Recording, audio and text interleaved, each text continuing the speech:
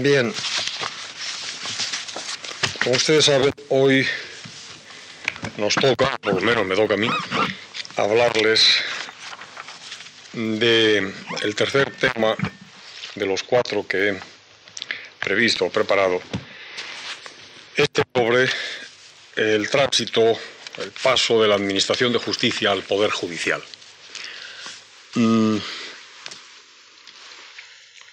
Quiero decirles a ustedes con un poco de sinceridad que, así como los otros 2 temas hasta ahora desarrollados, el de la monarquía y el de los derechos individuales, pues son temas que me lo sabía bastante bien, quiero decir, sobre los cuales pues las cosas están bastante claras, se puede disentir, como no, de todo lo que yo dijera, pero por lo menos yo sabía claramente lo que quería decir y es lo que les dije. Sobre este otro tema, el de hoy, es decir, de cómo se ha ido configurando en España, dentro del Estado Liberal de Derecho, un poder judicial, no simplemente unas instituciones o unas personas que hacen o administran. Todo lo que se administra es escaso, todo lo que se administra son bienes escasos, que hace o administra justicia. Este es un tema, digo, menos investigado que los anteriores y sobre el que, por consiguiente, es más difícil tener las ideas claras y, por consiguiente, también más difícil hacer una síntesis pues construida de manera más o menos lineal. Digo esto por un poco de vergüenza profesional, para que antes de que ustedes lo noten, se lo anticipe yo. Hay puntos de la construcción que les voy a sintetizar que yo no tengo claros, que lo diré en cada caso, y afirmaciones que hay que tomar en todo caso, o en algunos, con más cautela de las habituales. Dicho esto, que no es retórica, sino, como comprenderán ustedes, voluntad de advertencia sobre lo que se sabe y lo que no se sabe, o al menos lo que yo no sé con claridad, vamos ya al grano, empezando por donde siempre, esto es, por el modelo judicial de la Constitución de Cádiz. De la Constitución de Cádiz se suele decir que tiene una estructura muy claramente judicialista, esto es, de predominio en el equilibrio entre poderes del Poder Judicial. Yo creo que no, y ahora intentaré decirles por qué.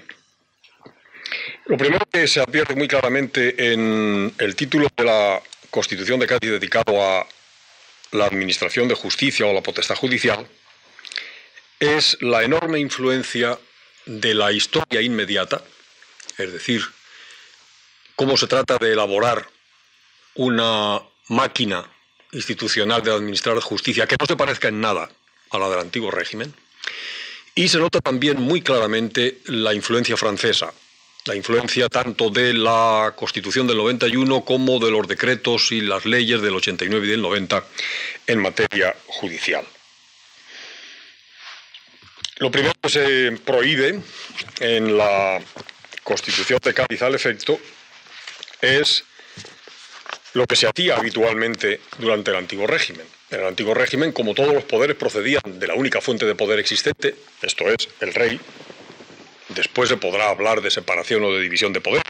En el antiguo régimen no, puesto que todos los poderes estaban concentrados en la mano del rey.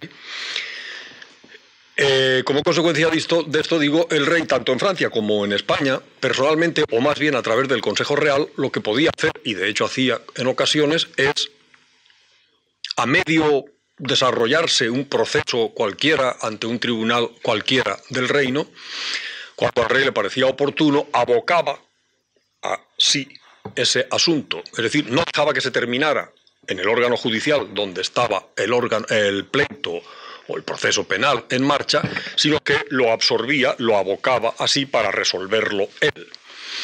Eso naturalmente significaba algo como una manifestación de que la justicia estaba retenida siempre en manos del rey.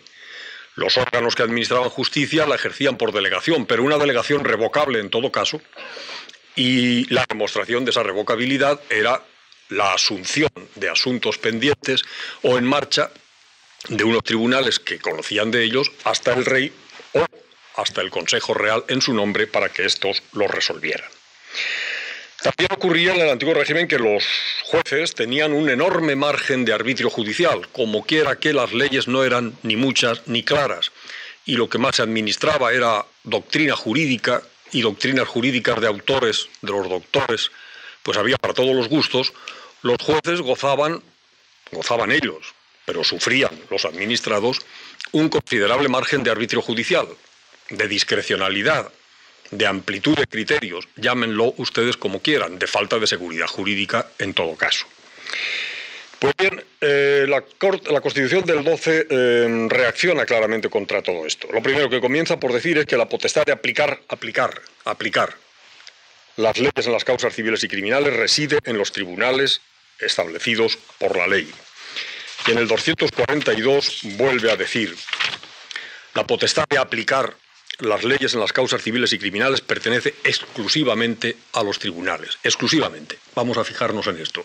Lo cual quiere decir que ya no podía pasar lo que pasaba en el antiguo régimen, en donde tanto los poderes de la Corte Supremos, los consejos, como los órganos delegados eran simultáneamente quienes administraban o gobernaban y al mismo tiempo hacían o administraban justicia.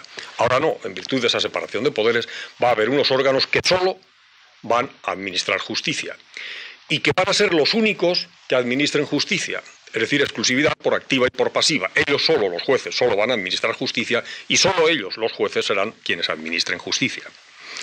Pero inmediatamente después se nos da otra serie de observaciones o de advertencias. Pero no, antes de ver esas otras observaciones, quiero insistir en ese verbo aplicar, que como ven ustedes se repite en dos preceptos, en el artículo 17 y en el 242. Los jueces, ¿qué es lo que tienen que hacer con las leyes? Aplicarlas. ¿Y qué se entiende por aplicarlas? Pues algo que es, en la realidad de las cosas, bastante imposible, pero que revela una tremenda desconfianza en esos momentos históricos respecto a los jueces. Aplicar la ley quiere decir que el juez tiene que ser mudo respecto a la ley y aplicar un silogismo cuya premisa mayor es la ley, premisa menor los hechos, y la consecuencia del silogismo es la pura operación, casi diríamos aritmética, de esa subsunción de los hechos en la ley. Siempre se ha dicho que lo que de verdad hacen los juristas, sean o no jueces, pero casi más si lo son, es interpretar las leyes. Pues no. Si se leen ustedes el artículo 131 de la Constitución de Cádiz, dice: las facultades de las Cortes son, primera, proponer y decretar las leyes e interpretarlas y derogarlas en caso necesario. De manera que los jueces solo aplican las leyes, quienes interpretan las leyes son las Cortes. Pero bueno, ¿por qué? Pues la cosa tiene una lógica bastante aplastante. Dentro de el esquema conceptual de la Revolución Francesa y de la propia Declaración de Derechos que les leí el otro día en un párrafo, pues lo que la ley, Rousseau Dixit, es la expresión de la voluntad general y no hay nada por encima de la ley.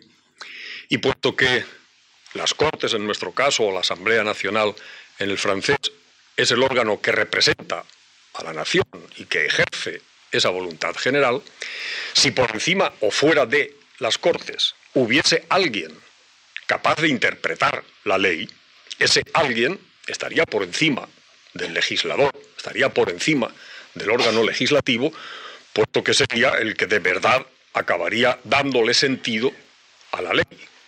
Para evitar eso, la única solución es que la labor interpretativa la lleven a cabo las Cortes. Esto es, el propio órgano legislativo, el que produce la ley, es el que en caso de duda tiene que decir lo que la ley significa. Esto es, tiene que interpretarla. En caso de duda, pero ¿hay algún caso en el que un jurista se ponga delante de una ley en el que no surjan dudas? Para los revolucionarios no es así. Las leyes tienen que ser claras, precisas, es el arte de hacer derecho more geométrico, claras, precisas, tan claras y tan precisas que cualquier ciudadano debe entenderlas, y solo si surgen dudas, lo cual debe suceder pocas veces, estamos hablando de una especie de utopía, solo si surgen dudas, lo cual debe suceder pocas veces, habrá que acudir al intérprete de las leyes, esto es, a las Cortes. Luego veremos a través de qué procedimiento. Pero en todo caso, noten ustedes que esto ya significa una clara desconfianza respecto a los jueces.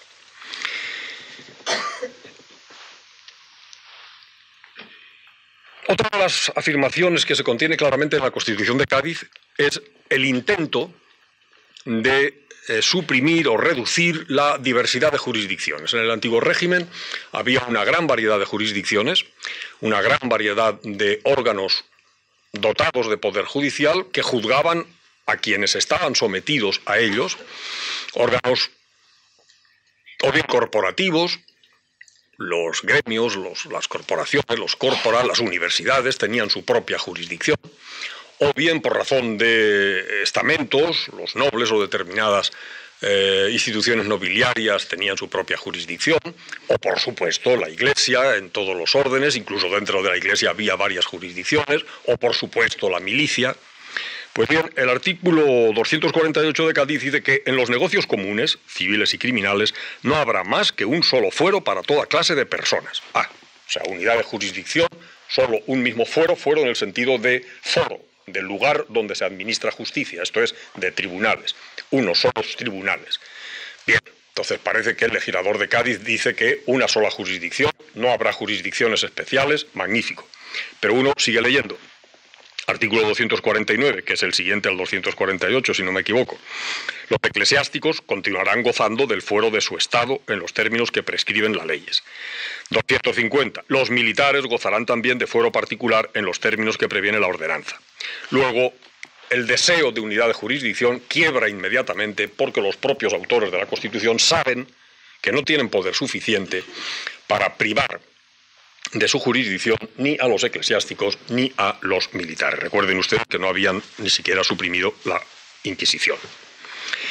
¿Quién es juez? El 251 dice, para ser nombrado magistrado o juez se requiere haber nacido en el territorio español y ser mayor de 25 años. No es mucho. Tan no es mucho que uno puede pensar que ni siquiera hace falta ser, por ejemplo, licenciado en Derecho. Pues no, ciertamente. Con haber nacido en territorio español y tener más de 25 años, mayoría de edad, basta. Las demás calidades que respectivamente deban tener estos serán determinadas por las leyes. Bueno, ya veríamos qué es lo que harían las leyes. Pero noten ustedes que después de decir eso, en el 275 se nos dice, en todos los pueblos se establecerán alcaldes, y las leyes determinarán la extensión de sus facultades, así en lo contencioso como en lo económico. Luego los alcaldes, señores de los pueblos, de los ayuntamientos, tendrán facultades en materia contenciosa, tendrán facultades judiciales. No está muy claro eso de la división de poderes, ¿no? El 282 nos dice también que el alcalde de cada pueblo ejercerá en él el oficio de conciliador, y el que tenga que demandar por negocios civiles o por injurias deberá presentarse a él con este objeto. Luego esas facultades de los alcaldes son necesarias en toda clase de procesos civiles y criminales, por lo menos algunos de los criminales o de injurias, como una fase previa de conciliación que se lleva a cabo ante el alcalde. División de poderes, sí, pero hasta cierto punto.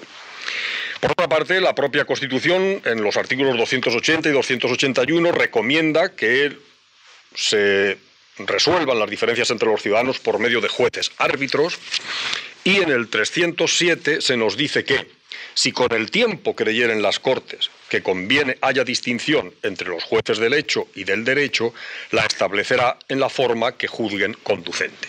Es decir, deja abierta, no la impone, deja abierta la puerta para el jurado. De manera que poder judicial difuso, no muy claramente diferenciado, sin necesidad de que los jueces sean técnicos.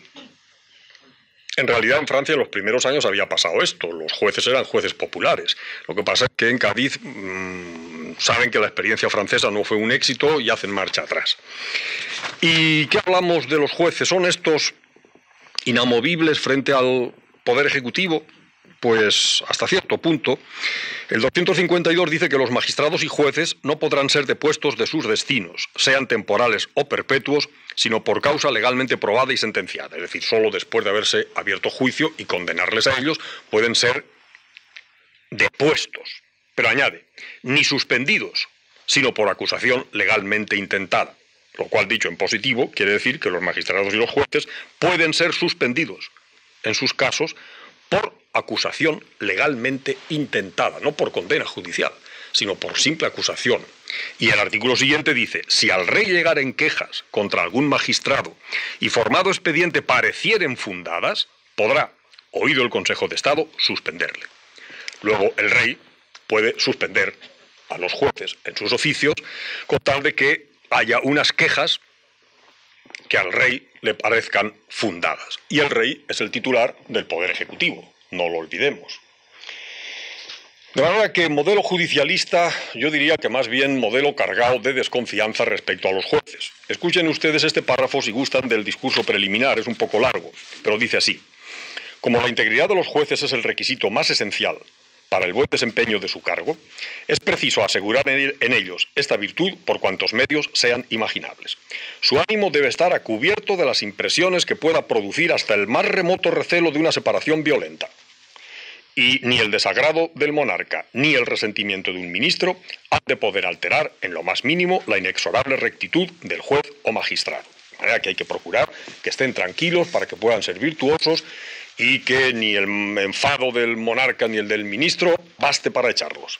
Para ello, nada es más a propósito que el que la duración de su cargo dependa absolutamente de su conducta. Cuidado, no se dice que la duración de su cargo sea perpetua o vitalicia o indefinida, sino que dependa de su conducta. ¿Y quién tiene que valorar su conducta? Ya lo hemos visto. Calificado en su caso por la publicidad de un juicio o de ese expediente que al juez, al rey, le parezca bastante para suspenderlo. Mas la misma seguridad que adquieren los jueces en la nueva Constitución exige que su responsabilidad sea efectiva en todos los casos, en que abusen de la tremenda autoridad que la ley les confía. Y la Comisión no puede menos de llamar con este motivo la atención del Congreso hacia la urgente necesidad de establecer con claridad y discernimiento por medio de leyes particulares la responsabilidad de los jueces, determinando expresamente las penas que correspondan a los delitos que puedan cometer en el ejercicio de su ministerio.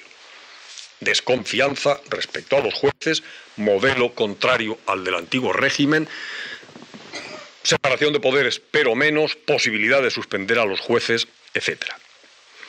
El sistema de, digamos, pirámide de los órganos de la Administración de Justicia en la Constitución de Cádiz está muy claro, más en apariencia que en la realidad. En la realidad lo que se nos dice en la Constitución es que todas las causas civiles y criminales se fenecerán dentro del territorio de cada audiencia. Hay unas audiencias, órgano colegiado superior, diríamos, en un territorio, y todas las causas civiles y criminales que hayan empezado en ese territorio deben acabar en esa audiencia. Pero cuidado, porque antes el artículo 259 dice que habrá en la Corte, es decir, no en ningún territorio de ninguna audiencia, un tribunal que se llamará Supremo Tribunal de Justicia. Entonces, si hay un Supremo Tribunal de Justicia, ¿cómo se nos dice que las causas deben terminar en el territorio de cada audiencia, en la audiencia de cada territorio, mejor dicho? Pues muy claro, porque el Tribunal Supremo de Justicia en realidad no es lo que ahora entendemos por tal. El Tribunal Supremo de Justicia está concebido en la Constitución de Cádiz, en primer lugar, y así nos lo dice la Constitución, para dirimir las competencias entre las audiencias. En segundo lugar, para juzgar a los secretarios de Estado y del despacho, es decir, a los que ahora llamaríamos ministros. En tercer lugar, para conocer de todas las causas de separación y suspensión de los consejeros de Estado. En cuarto, para conocer de las causas criminales de los secretarios de Estado y del despacho, de los consejeros de Estado, etcétera, etcétera. Y luego añade, noveno, conocer de los recursos de nulidad que se interpongan contra las sentencias de las audiencias, con el preciso efecto de reponer el proceso, devolviéndolo y hacer efectiva la responsabilidad de los jueces. Es decir, que lo que hace el Tribunal de Justicia, además de esas cosas de tribunal al cual están aforados con fuero especial esos altos cargos políticos, y Tribunal de Conflictos de Competencia entre las Audiencias, es resolver los recursos de nulidad. Los recursos de nulidad no son lo que ahora llamamos recursos de casación. Se parece a lo que ahora llamamos recursos de casación por quebrantamiento de forma. Únicamente lo que se hace en esos recursos, o se hacía en esos recursos de nulidad, es comprobar si el órgano judicial en concreto ha incumplido algunas de las formas del juicio, de las formas, la expresión la emplean en Cádiz, de orden público de los juicios, y si así es, anula el juicio, lo devuelve a la audiencia y le dice repítalo usted y llegue a la conclusión que sea, pero juzgue usted bien. Es decir, es un órgano puramente de depurador del procedimiento. Bien, pero además de eso, ¿qué hace también el Tribunal Supremo? Escuchemos esto porque es enormemente interesante. Artículo 261, décimo. Oír las dudas de los demás tribunales sobre la inteligencia de alguna ley y consultar sobre ellas al rey con los fundamentos que hubiere para que promueva la conveniente declaración de las Cortes. Es decir, el Tribunal Supremo es el órgano que recibe las dudas de los otros órganos sobre cómo hay que entender las leyes. Las recoge y se las envía a través del rey, que en este punto concreto es un puro canal de mediación, a las Cortes, para que las Cortes interpreten el sentido correcto de la ley sobre cuyo efecto se duda, sobre cuyo efecto no, sobre cuyo sentido se duda. Y son las Cortes, como veíamos antes, quienes interpretan las leyes. El Tribunal Supremo, un puro cauce, un puro buzón de dudas. Los buzones suelen ser inútiles cuando es posible darle la carta en mano a la persona destinataria.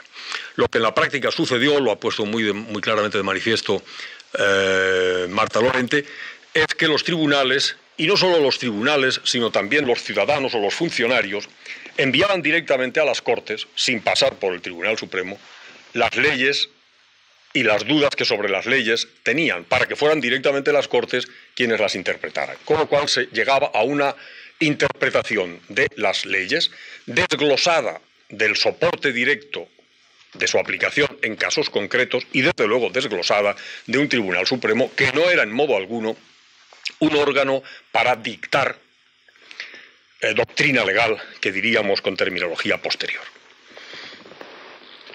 Lo que parece ser es que esos mismos órganos judiciales tendrían que ser los que resolvieran los pleitos que pudiera haber contra la Administración, contra los órganos administrativos, aunque eso no está dicho en la Constitución, así parece bastante claro. De modo que el sistema judicial de Cádiz tiene todas estas características, ustedes defínanlo como entiendan oportuno.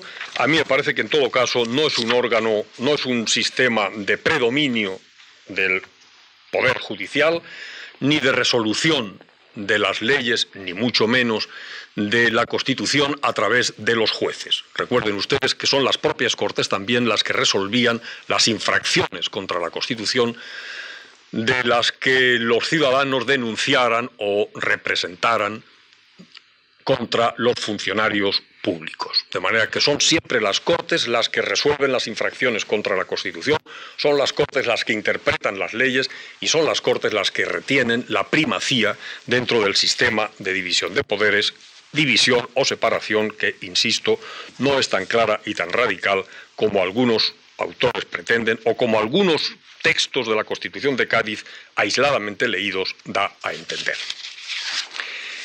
Después de Cádiz se abre un largo y confuso periodo que podríamos centrar entre 1834 y 1869, durante el cual en materia de administración de justicia o de creación de órganos judiciales o de un poder judicial medianamente racionalizado hay para todos los gustos. Poco es lo que dicen las constituciones al respecto, tanto la del 37 como la del 45, aunque de la del 37 por vía muy indirecta se remitía o consideraba vigentes complementariamente todos los artículos del título quinto de la Constitución de Cádiz, pero sí que hay un desarrollo legislativo muy abundante, intentando, yo creo que con poco éxito, construir un poder judicial o por lo menos una estructura judicial. Mejor lo de estructura que lo de poder. Una estructura judicial, no por cierto muy independizada del poder ejecutivo. En pocos años, y no muy adelante de las fechas, sino entre el 34 y el 35 y poco después en el 38, se dictan una serie de disposiciones clave. En enero del 34 se regulan los distritos de las audiencias, que son los mismos que en Cádiz, más 2 nuevas audiencias, creo que las de Burgos y Albacete. En marzo se restablece el Tribunal Supremo, en marzo del 34. En abril del 34 se dividen los distritos de las audiencias territoriales en partidos judiciales, sustancialmente los mismos que ahora, del mismo modo que la ley de provincias del 33 son las mismas provincias de ahora. Las divisiones territoriales de las audiencias probablemente también, aunque de eso no estoy seguro, y los partidos judiciales sustancialmente son los mismos, que todavía rigen. En septiembre del 35 se crea el llamado Reglamento Provisional para la Administración de Justicia, una breve gracia, entre comillas, o chiste, entre comillas, que yo suelo decir a mis alumnos, y perdonen ustedes el símil, en estas ocasiones. Cuando vean ustedes en la historia del derecho español que una ley se llama, se apellida, se adjetiva de provisional, apuesten ustedes a que dura la intemerata. El reglamento provisional para la Administración de Justicia, que ni es una ley, sino un simple reglamento y que es provisional, estuvo vigente hasta 1870, siendo sustituido en 1870 por una ley orgánica provisional del Poder Judicial que ha estado vigente 115 años. De manera que 2 normas provisionales, el reglamento del 35 y la ley orgánica del 70, han regido la estructura judicial española desde 1835 hasta 1985. Sí, exactamente 150 años, 2 normas así llamadas, así mismas llamadas provisionales. El reglamento provisional organiza, bueno, no tengo tiempo de entrar en ello, pero en fin, tampoco separa muy claramente los órganos judiciales ni establece muy claramente cómo hay que designar a los jueces, pero lo intenta. El reglamento del Tribunal Supremo es de octubre del 35, en diciembre del 35 las ordenanzas de las audiencias y en 4 de noviembre de 1838 el decreto por el cual se crea y se regula los recursos de nulidad, que son en esencia aquellos recursos de nulidad que habíamos visto en la Constitución de Cádiz, algo desarrollados. Me interesa señalar que en ese artículo, en ese decreto de noviembre del 38, que regula la creación, la tramitación y la resolución de los recursos de nulidad, hay un artículo, el 17, que dice así: en la sentencia, se refiere en la sentencia del Tribunal Supremo que resuelva el recurso de nulidad, en la sentencia se hará expresa declaración de si ha o no lugar al recurso, exponiéndose los fundamentos legales del fallo. Por primera vez, en 1838, se exige que las sentencias del Tribunal Supremo sean fundadas en derecho. Es decir, tengan fundamentos explícitos, fundamentos en los cuales se diga por qué llega el tribunal al fallo al que llega. Hasta 1838 esa exigencia no existía. Solo a partir de tan tardía o avanzada fecha se exige eso del Tribunal Supremo. De los demás tribunales tardará mucho en que sus sentencias sean fundadas, tengan fundamento, lo cual no quiere decir que fueran disparatadas. Lo que quiere decir es que los jueces no daban razón de cuáles habían sido sus razones para fallar lo que fallaban. Bien, con lo cual naturalmente la posibilidad de que los jueces resolvieran lo que resolvían sin atenerse estrictamente a las leyes era enorme. Es una nueva tendencia de mantener aquel arbitrio judicial que yo mencionaba al principio de la intervención de hoy como herencia del antiguo régimen. En realidad, entre 1838 y 1848, el Tribunal Supremo trabajaba poquito. En 10 años, 49 sentencias sobre otros tantos recursos de nulidad. Hacían otras cosas también, pero sustancialmente resolvían recursos de nulidad. 49 sentencias, según un estudio que han llevado a cabo Fernando Martínez y Reinaldo López, en 10 años, digamos que no es una tarea agobiadora. También es verdad que los que componían el Tribunal Supremo no siempre, no necesariamente eran juristas insignes. Por ejemplo, el primer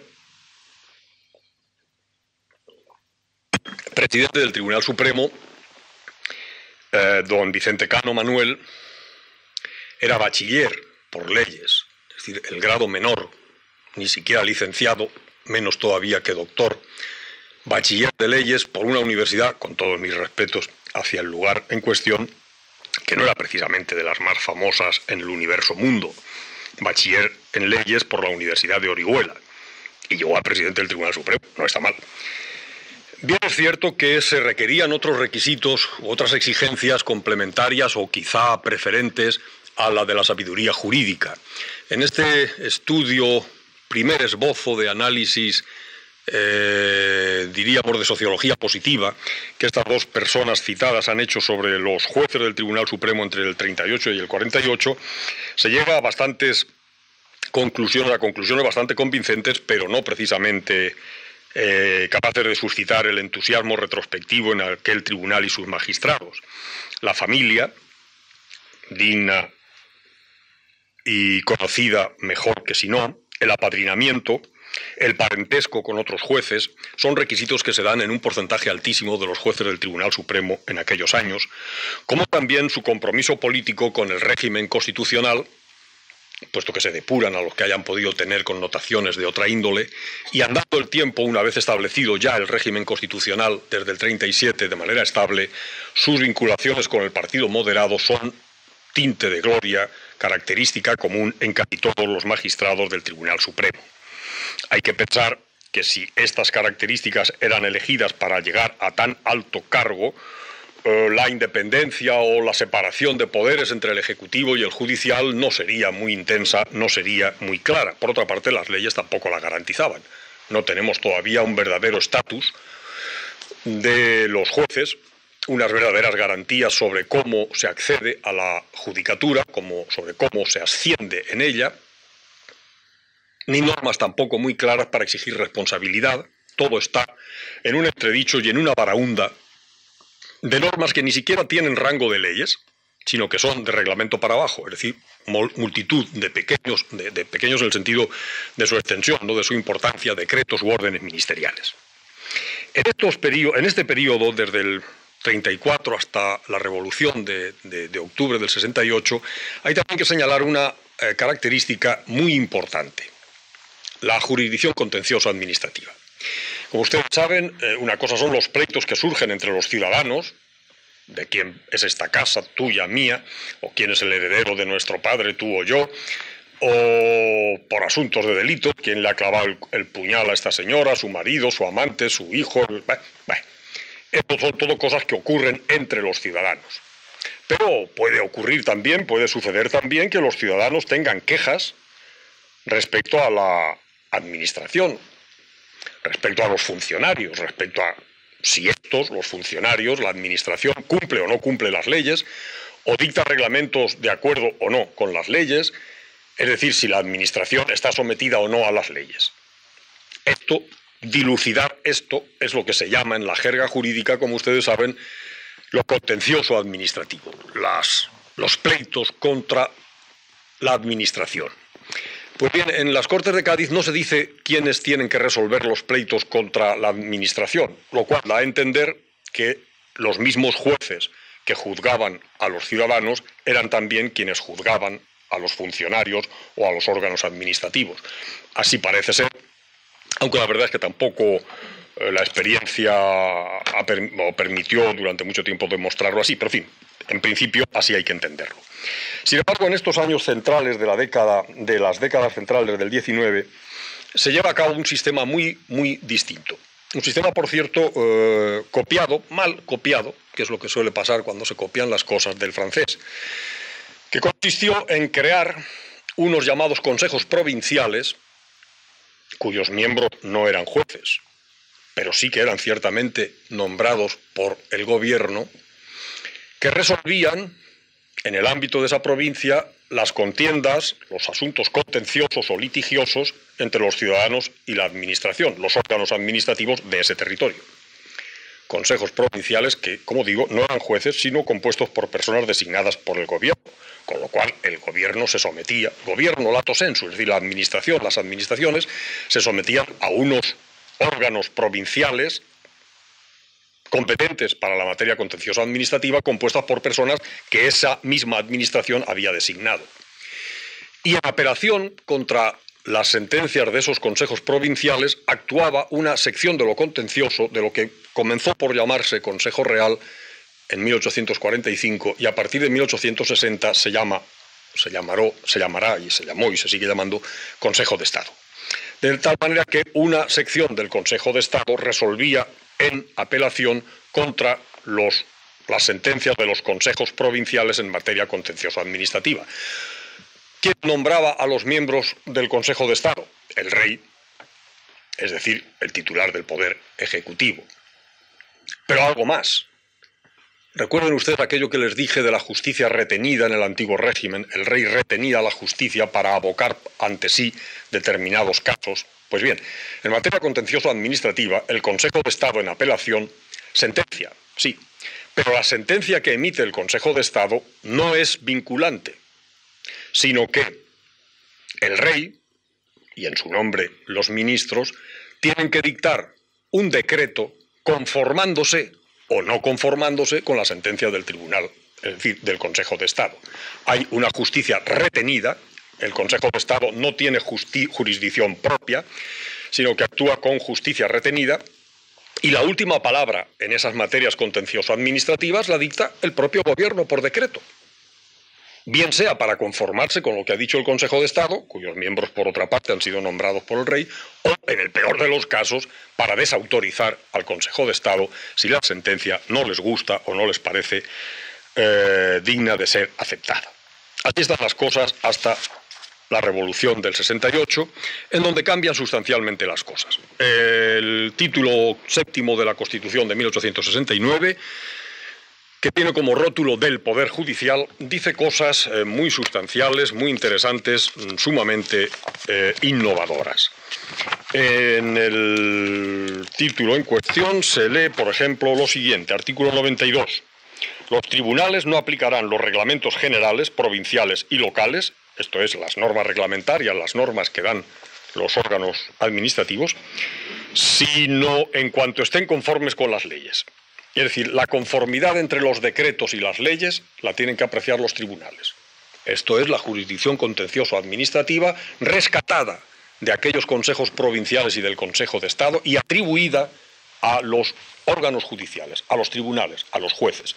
Judicialismo, sometimiento de la Administración a lo que los jueces digan respecto a los actos administrativos.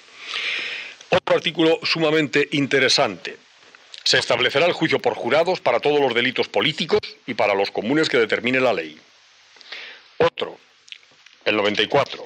El rey nombra a los magistrados y jueces a propuesta del Consejo de Estado y con arreglo a la ley orgánica de tribunales. El ingreso en la carrera judicial será por oposición. Luego sigue. Aprovecho para romper una lanza en favor de en nuestro tiempo, al menos en el de ustedes que son muy jóvenes, podemos llamar las denostadas, nefandas y vituperandas oposiciones. La verdad es que en un sistema judicial y en todos los órdenes de la función pública, el sistema de oposiciones ha servido a lo largo de los años para que ingresen en esos cuerpos personas que de no ser por las oposiciones no hubieran entrado. Las oposiciones, que pueden ser en su funcionamiento y en su reglamentación específica disparatadas, o no serlo, es el mecanismo más racional que se inventa para acceder a la función pública por formas que no sean aquellas que antes veíamos, el amiguismo, la parentela, el parentesco, la familiaridad, la continuidad de estirpes de padres a hijos desempeñando unos mismos oficios o funciones públicas. A partir de la Constitución del 69 y de la Ley Orgánica del Poder Judicial, legalmente, luego veremos que en la práctica las cosas cambian, legalmente el acceso a la carrera judicial era por oposición. Y se ascendía en virtud de unos méritos también reglados, quiero decir, regulados, entre los cuales la antigüedad lo era un mérito, pero no necesariamente el único. El artículo 95 decía que los magistrados y jueces no podrán ser depuestos sino por sentencia ejecutoria. Tampoco podrán ser trasladados sino por real decreto y podrán ser suspendidos por auto del tribunal competente. Desaparece la suspensión porque el rey o alguien en su nombre lo decida. En esos mismos años, incluso antes de la Constitución, en decretos del 13 y 16 de octubre y 26 de noviembre de 1868, se somete la Administración a los tribunales ordinarios, incluso anticipándose al artículo de la Constitución que acabo de decirles. Y pocos meses después se promulga la llamada Ley Orgánica Provisional de 1870, que formalmente ha estado vigente, como les digo, hasta la muy reciente Ley Orgánica de 1985. En esa Ley Orgánica del 70 se garantiza la independencia de los jueces, la profesionalidad, el automatismo, la oposición, la responsabilidad de los jueces, responsabilidad complementaria de la independencia. Si ustedes son independientes, y lo son, y como garantía de que lo son inamovibles, no pueden ser depuestos ni suspendidos por decisión del Poder Ejecutivo o, en su caso, directamente del Rey, hay que exigirles también responsabilidades. Responsabilidades por los eventuales delitos que puedan cometer en el ejercicio de sus funciones. En el preámbulo de la Ley Orgánica del Poder Judicial se dice así: si se quiere que la institución judicial sea en nuestra patria. Este es un texto muy bonito y muy, ¿cómo les diría?, de esos que acaba en punta y suscita el aplauso de las gentes. No lo digo para que me aplaudan ustedes a mí, que en todo caso aplaudirían al texto, pero lo digo porque contrasta con otros que les leeré después. Si se quiere que la institución judicial sea en nuestra patria un verdadero poder y no un peligro, si los individuos que representan ese mismo poder han de gozar de la inamovilidad práctica, contrapesada oportunamente con una responsabilidad civil y criminal verdadera, el legislador no puede menos de establecer las disposiciones conducentes para que ese poder, contenido en sus justos límites, el problema de los límites del poder, no usurpe las atribuciones de otros y pueda al mismo tiempo defenderse si se siente estorbado en el libre ejercicio de su augusto ministerio, si se atenta de cualquier modo a su independencia, cualidad la más preciosa y esencial de la magistratura, sin la cual ésta deja de constituir un poder para transformarse en una rueda inerte de la administración política, ya que no en un terrible instrumento de pasiones bastardas y mezquinas. Muy bien, esto es lo que se quiere, que haya un poder judicial y no una rueda inerte de la administración, no una rueda inerte difícilmente desglosable de las administraciones públicas. La Ley Orgánica del Poder Judicial del 70 es una excelente ley. Legalmente se garantizan de manera notable estos requisitos que fueron, digamos, llevados a sus últimas consecuencias en tiempos de la Primera República en virtud de un precioso decreto de 8 de mayo de 1873, siendo ministro de Justicia don Nicolás Almerón, en donde la intervención necesaria que según la Ley Orgánica del Poder Judicial tenía el Consejo de Estado para el nombramiento y los ascensos de los jueces, se pasa de las manos del Consejo de Estado a las del Tribunal Supremo, de tal manera que sea el propio Tribunal Supremo quien, a través de su sala de gobierno del Tribunal Supremo, decida lo concerniente a los ascensos, a los traslados, incluso a las deposiciones y a los accesos de los funcionarios o de los ciudadanos en la carrera judicial. Es lo más parecido a una especie de autogobierno de los jueces por los jueces, antes naturalmente de la Constitución actual.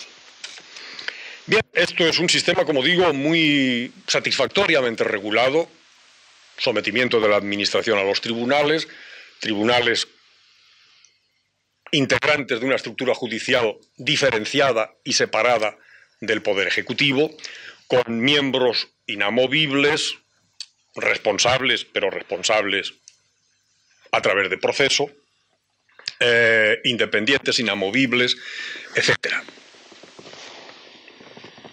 Se acaba el sexenio revolucionario y este mismo sistema legal empieza a corromperse, casi diríamos antes de haberse realmente llevado a cabo, antes de que estas leyes hubieran podido en verdad ponerse en práctica. Los tituladores del derecho tenemos muchos riesgos y uno de los riesgos mayores es el creernos, yo creo que ya a estas alturas nadie se lo cree, pero en fin, el creernos que la verdad está en las leyes y que lo que dicen las leyes es toda y nada más que la verdad. Y por consiguiente, si se parte de este supuesto metodológico, se puede hacer una historia del derecho hilvanando unos textos legales con otros y diciendo que así eran las cosas. Las cosas suelen ser muy frecuentemente extremadamente distintas a lo que las leyes dicen y por consiguiente hay que estar siempre vacunados contra esa tentación de, bueno, ya tenemos una excelente ley orgánica del Poder Judicial que ha estado vigente 100 y pico de años, luego ya había en España una estructura y un Poder Judicial comme il faut, en absoluto. De lo legal a lo real hay grandes distancias y la desnaturalización del sistema se llevó a cabo enseguida. Lo primero que se hizo a partir de la Restauración, en el breve tiempo de la Primera República no se hizo nada, lo primero que se hizo a partir de la Restauración borbónica y de la Constitución del 76 es, sabiamente, no hacer nada. Sino derogar la ley del 70, pero no hacer nada para que aquello entrara literalmente o realmente en vigor. No desarrollarla, no ponerla en práctica. Pero pronto se da un paso más contra la ley orgánica del Poder Judicial, a través de una llamada ley adicional a la orgánica del Poder Judicial. Estas leyes adicionales son siempre peligrosísimas. Esta de 14 de octubre de 1882 viene a desnaturalizar en un, casi iba a decir 100% o poco menos, el sistema de libre acceso, libre ascenso y independencia de los miembros del Poder Judicial, abriendo una serie de puertas al gobierno para que éste intervenga tanto en los accesos como en los ascensos, tanto en el ingreso como en los traslados, de manera que a partir de entonces lo que sea, y ahora veremos lo que la gente de la época decía que era la Administración de Justicia, va a ser algo no dependiente de lo que los jueces sean y hagan, sino dependiente de lo que con los jueces hagan quienes gobiernan el país, los gobiernos de turno. Por la misma razón, unos pocos años después y después de un proceso, de una elaboración, de una tramitación parlamentaria muy compleja, se llega a la ley de 13 de septiembre de 1888 sobre la jurisdicción contencioso administrativa, que es mejor que el sistema de los años 45 y 60, pero dicta mucho de crear un verdadero sometimiento de las administraciones, del gobierno, a las leyes, a los tribunales. Se crean ciertamente unos tribunales provinciales de lo contencioso administrativo, integrados por magistrados de la audiencia, pero el órgano máximo sigue siendo un llamado Tribunal de lo Contencioso Administrativo que formará parte del Consejo de Estado. Esta retorcida expresión lo que quiere decir es que 11 miembros del Consejo de Estado, que no son magistrados y que son miembros del Consejo de Estado porque han sido designados tales por el rey a propuesta del presidente del gobierno, componen ese tribunal superior en materia contencioso-administrativa. En manos de esas 11 personas designadas por el gobierno está la resolución del sometimiento del gobierno y de las administraciones públicas en general a las leyes. De manera que el judicialismo en materia contencioso-administrativa, establecido brevemente, es decir, por poco tiempo, durante el sexenio revolucionario, salta hecho pedazos. Inmediatamente después de la caída del sexenio, en el 74, se vuelve al sistema de 1860 y ese sistema de 1860 es corregido por eso que entonces llamaba una solución armónica, que es la Ley de Santa María de Paredes de 1888. Así las cosas, ¿qué podía decirse del estado de la Administración de Justicia? Ya les advertí antes que junto a aquel texto tan bonito de la Ley Orgánica del Poder Judicial les leería otros. No van a ser, por supuesto que no, textos míos ni conclusiones mías. Don Lucas Mallada escribió en 1890 un entonces precioso libro, famoso libro, bonito todavía de leer, aunque sumamente pesimista, que se titula Los males de la patria. Lucas Mallada, con Damián Isern y sobre todo con Costa, forma parte de los que globalmente se llaman regeneracionistas o sociólogos del 98, y hay que reconocer que sus diagnósticos sobre lo que pasaba en España no están llenos de entusiasmo, risa, jolgorio y optimismo, sino más bien de todo lo contrario. Escuchen lo que dice o escribe en 1890 Lucas Mallada. Aludiendo a la Administración de Justicia, señala la enorme distancia entre la teoría y la práctica. Y añade, y la larga cita es todo suya y nada, ni una sola palabra mía. El odio. Y cuando no odio, prevención. Y cuando no prevención, reparo. Y cuando no reparo, asco a la Administración de Justicia, han sido, son y serán proverbiales en nuestro país. Vulgaridades infundadas serán, pero creía y sigue creyendo la muchedumbre que el favor, la recomendación y el dinero influyen en las sentencias tanto como la razón y la verdadera justicia, que no hay tribunal enteramente libre de la presión de la política y del caciquismo, que ni abogados, ni jueces, ni magistrados ofrecen siempre al público suficientes garantías de formalidad, rectitud, celo y acierto, que inventadas y aplicadas las leyes por los letrados, antes procuran varios de estos dejar a cubierto sus intereses personales que servir con rectitud y buen sentido los del público que les paga. El texto no es precisamente laudatorio, pero esto se publicó en 1890 y no se querelló contra don Lucas Mallada nadie. Unos pocos años después, Costa, como saben ustedes, abre en el Ateneo de Madrid aquella información sobre el estado del país bajo el rótulo genérico de oligarquía y caciquismo. Recibe una serie de contestaciones a las preguntas que él gira. Esas contestaciones las publica y las comenta en una memoria en la que, junto a contestaciones que ha recibido, engrana sus propios comentarios a esas contestaciones. Tanto la información como la memoria como las respuestas concretas han sido editadas hace ya unos años con un excelente estudio previo, por cierto, de mi gran amigo Alfonso Ortiz, bajo el nombre de Oligarquía y Caciquismo.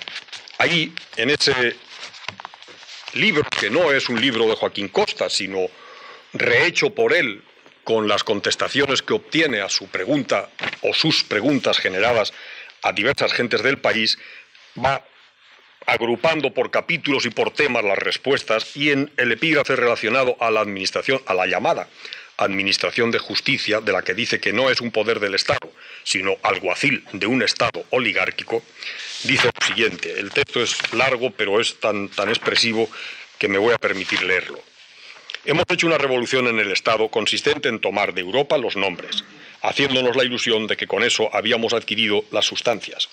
El señor Dorado, Dorado Montero, el penalista, de las personas que le contesta, recuerda aquellas palabras del señor Silvela: la justicia parece instituida en España para servir a los amigos y perseguir a los adversarios, que definen con exactitud a las gentes de toga y curia como simples ministriles de la oligarquía.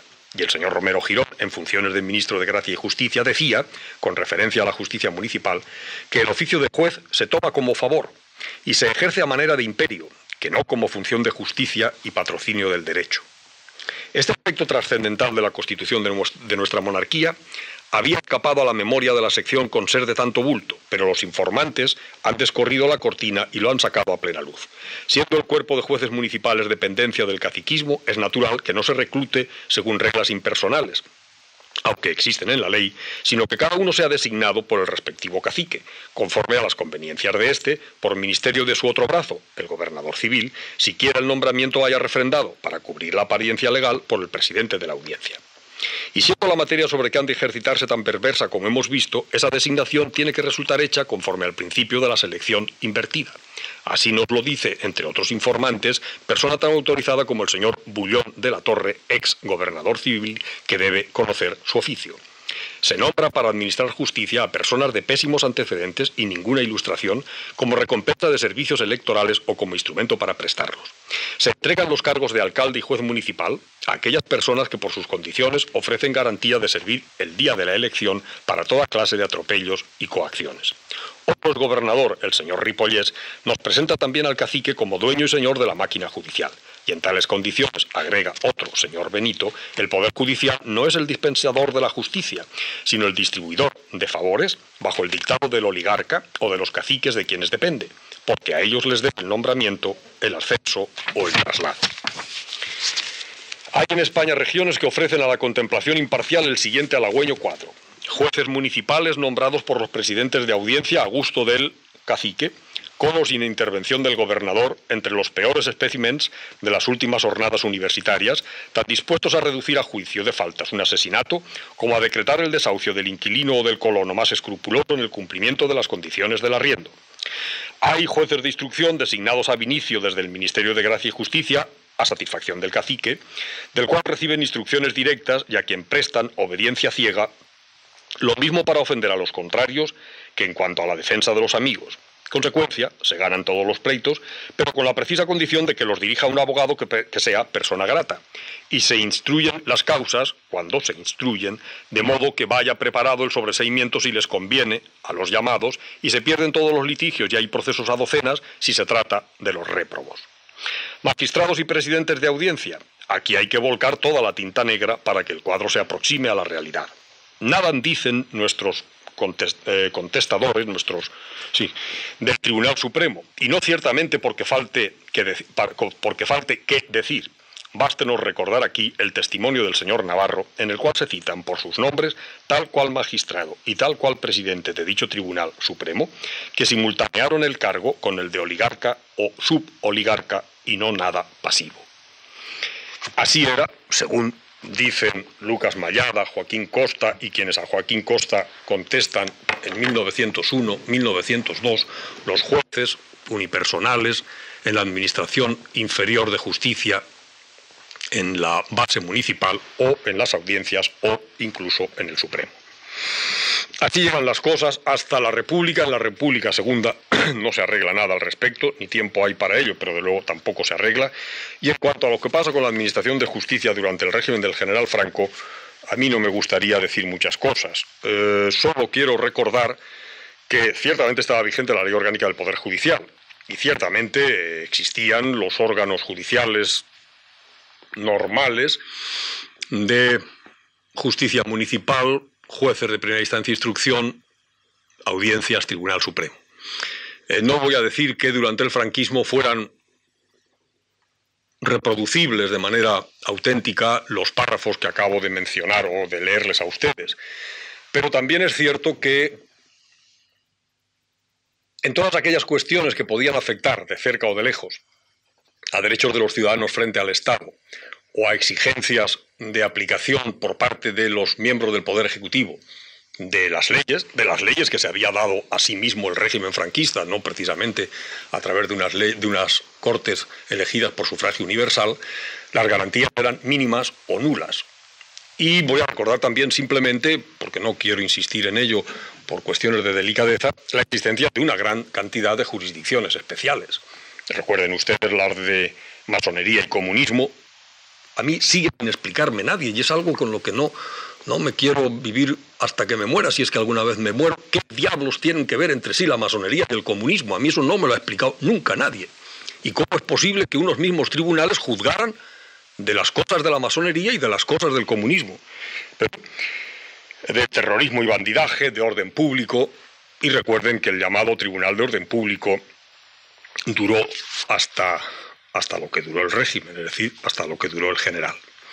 Dejemos ese epígrafe o ese capítulo y vayamos a la Constitución actual.